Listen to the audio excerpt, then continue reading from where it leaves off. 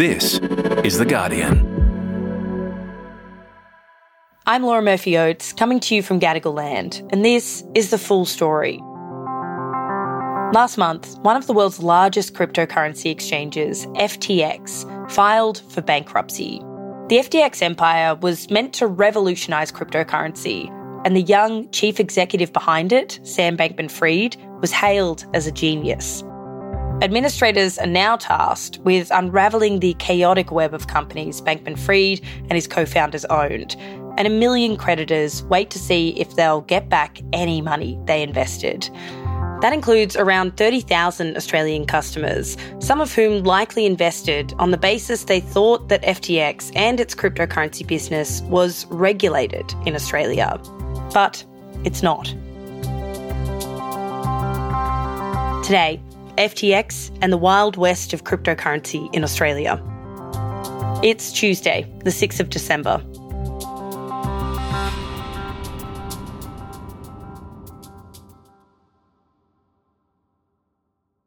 So Josh, you've been following the crash of cryptocurrency platform FTX and how it's affected Australian investors in particular. Can you just give us an idea of the scale of this story and this collapse? Well, to get a sense of it, you know Enron, the company that was responsible for the most notorious and largest corporate collapses in US history. Josh Taylor is a reporter for Guardian Australia. Well, the guy who is now responsible for administering FTX now that it's collapsed was previously in charge of the Enron collapse, and he said he's never seen anything of the scale of FTX. Wow. So it's worth the hype. We're talking about billions and billions of dollars lost, with a substantial portion of assets held by FTX missing, with allegations some may have even been stolen. These allegations are currently being investigated by the authorities. It's estimated that the company has around 1 million creditors, with a reported 30,000 customers here in Australia, although the extent of the losses is not yet fully known because of allegedly poor management and record keeping.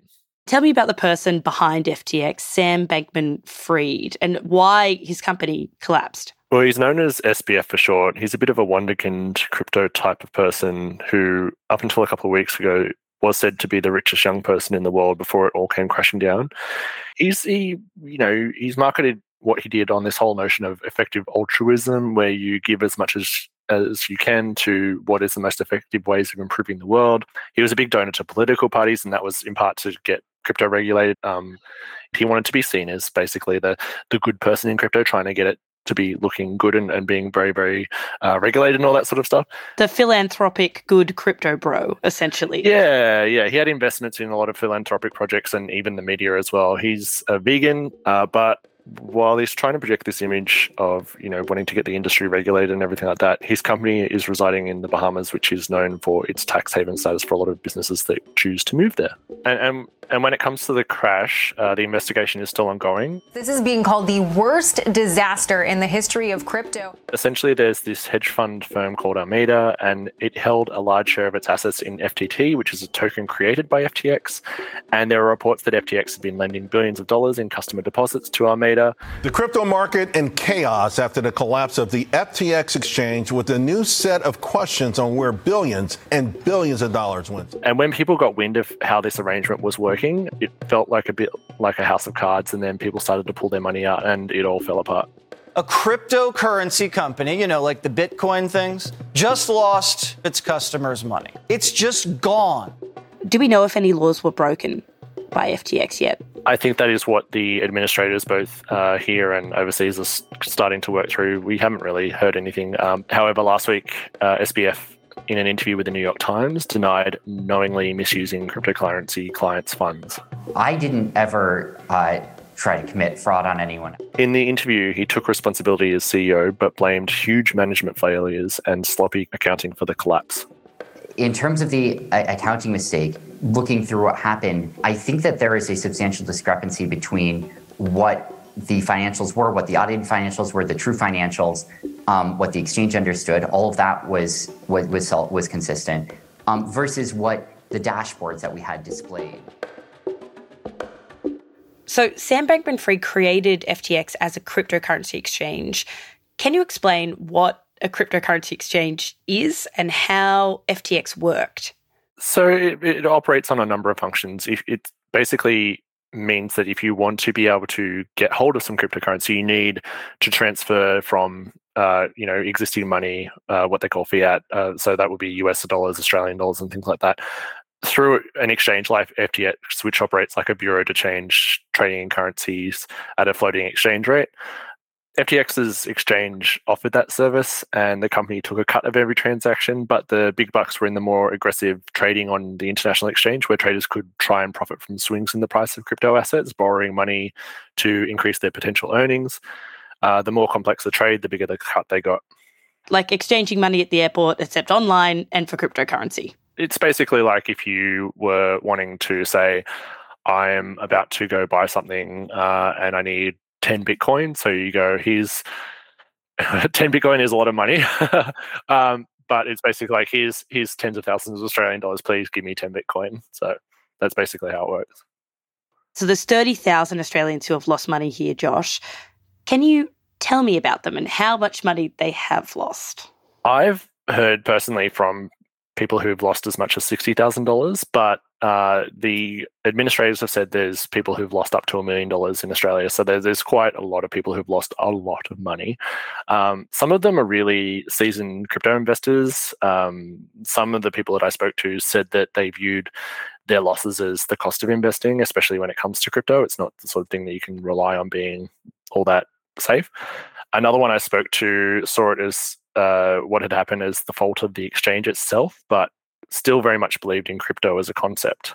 So there's kind of sophisticated investors who are used to investing in cryptocurrency, who lay different measures of blames on cryptocurrency as a market and on the exchange. Are there people who are less sophisticated, though?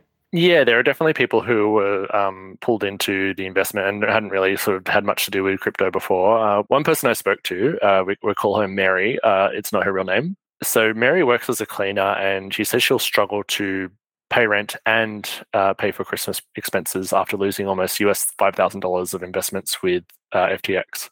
She said, I hope FTX take action to refund me my money. I'm not a rich person. How did investors like Mary and tens of thousands of other Australian investors get wrapped up in FTX in the first place? So FTX has Australian businesses. It has a couple of businesses that operates in Australia. One is called FTX Australia. Another one is called FTX Express. There are rules and laws and regulations that govern the financial services industry in Australia, and FTX had what's called an Australian Financial Services License. And so on paper, it all looks above board. They're allowed to operate.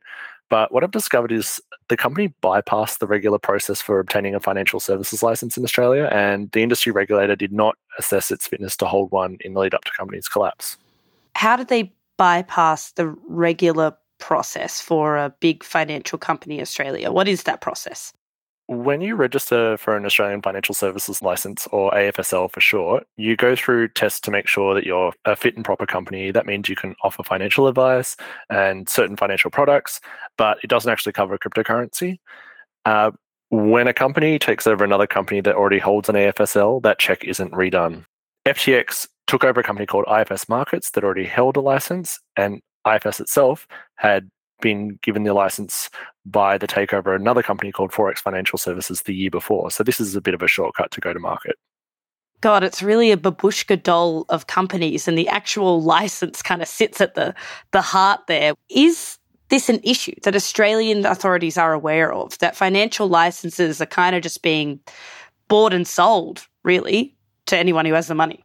ASIC told us that the Corporations Act required a company like FTX to notify the regulator when taking over a license, but ASIC does not approve a change in control or receive material to reassess the business model or compliance with the Corporations Act or license conditions. So it's like, just let us know, essentially. Yeah, and it's been known as a loophole to ASIC for a number of years, and there was a change in the law in 2020 to allow ASIC to request information of licensees to make sure that they're all fit and proper, but ASIC indicated that assessment is not automatic when a license changes owner. It's basically they have to have a reason to do so.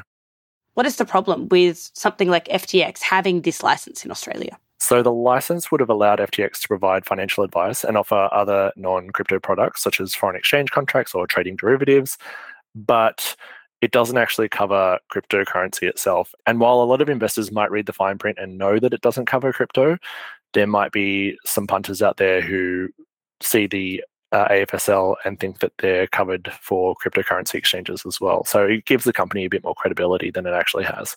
So people might see that a company has this license and think the regulator has checked this company out, they've got the right processes in place, I can invest my money here. I think a lot of people would know that you can't sort of guarantee any investment. That's why it's an investment in the first place. But I think a lot of people would think, well, if something goes wrong, horribly wrong, the government will step in, or there's proper audits and checks done to make sure that this company is in the right place to be offering this advice and having a cryptocurrency exchange in the first place. And to be clear, that's not what's happening with AFSLs. They are not licensed for cryptocurrency exchanges. Next, is it time to regulate cryptocurrency?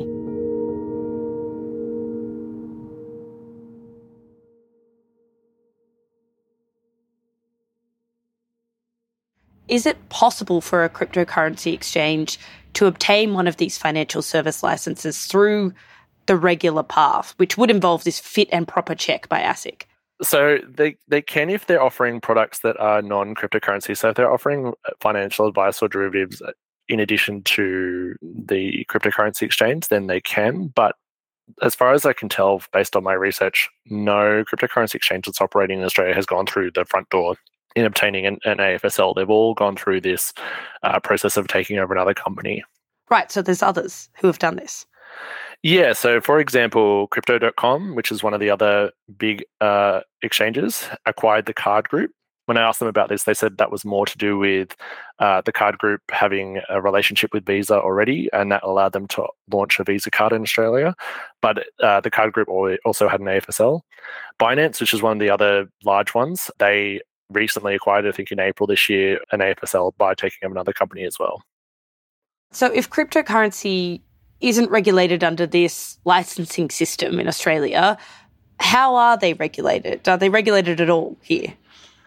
So cryptocurrency exchanges are not regulated in Australia beyond Know Your Customer laws, which are designed to counter money laundering, and they have to register with AUSTRAC in Australia, and this is similar worldwide. The IMF has said that most countries are in the early stages of regulating cryptocurrency. So they said at one extreme, authorities have prohibited the issuance of holding crypto assets by residents or limited the ability to transact in them. But on the other end, some countries are trying to get more people to come into the country and welcome the development of the market. So no one's sort of having a consistent response to crypto at the moment. Yeah, everyone's kind of wrangling with the same question over the future of crypto in their country. I mean, why has it been able to evade regulation this whole time though, Josh? Because it does involve money exchanging hands, even if it is a digital currency. I think that's the thing about crypto. One of the key reasons why a lot of people were keen on it in the early days was that it was about decentralizing financial markets and not having a currency tied to a particular country or anything like that. And that makes it much harder to regulate, and a lot of people don't want it regulated. But it seems like regulation is the path that we're going down, and a lot of experts I've spoken to basically say that we should be proceeding down this because this is the path ahead. Treat it like any other financial market, essentially. So what is the current thinking around regulating cryptocurrency in Australia from Australian authorities? So we're still in the very early stages of regulating it. Prior to the Morrison government being kicked out, they had commissioned a consultation about potential legislative frameworks for how that would work. And when the Albanese government came into power, they launched another review and abandoned the original review. But I think the collapse of FTX has probably spurred the government into action, and we'll probably see something happen not in the too distant future. Are Australian investors going to see any of their money in the future?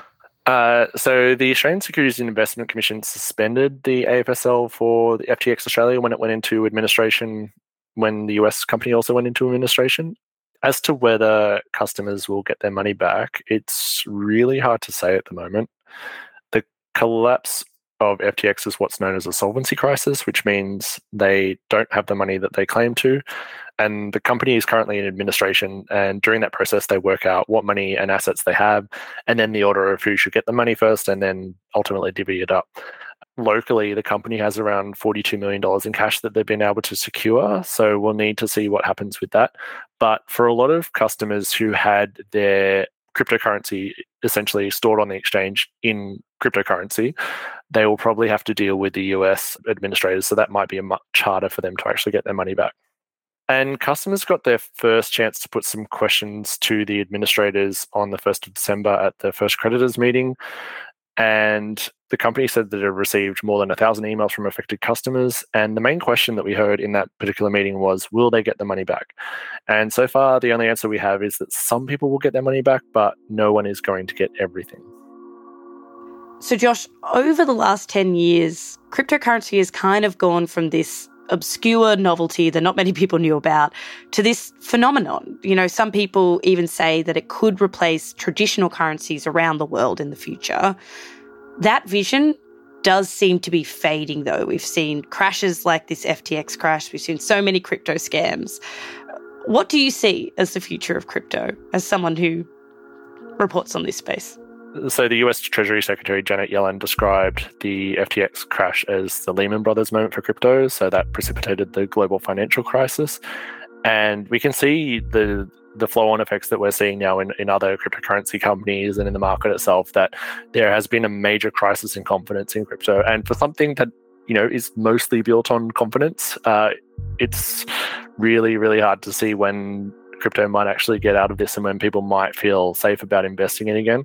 There will always be people who want to invest in it and want to, I guess, push cryptocurrency. My personal view is that just in terms of the rise of the scams we're seeing around crypto and things like that, it's not really a great place for a lot of people to be right now. We'll have to wait and see what the future may hold, but I think it's currently in a stage where a lot of people, ordinary punters who are getting into it, might be rethinking, and that might actually make it a lot difficult to keep it going. But, you know, there's always going to be people who are trying to push this sort of stuff, so we'll see. Long live the crypto bros. Yeah, we'll definitely be hearing a lot more from them in the future, I can imagine. That was Josh Taylor, a reporter at Guardian Australia. You can read his feature on FTX and its Australian creditors at theguardian.com. It's titled, I Am Not a Rich Person, 30,000 Australian FTX customers left out of pocket after collapse. We've also put a link to that on the full story page as well. This episode was produced by Joey Watson and Ellen Lee Beater. Sound design and mixing by Camilla Hannon. The executive producer for this episode was Gabrielle Jackson. Okay, catch you tomorrow.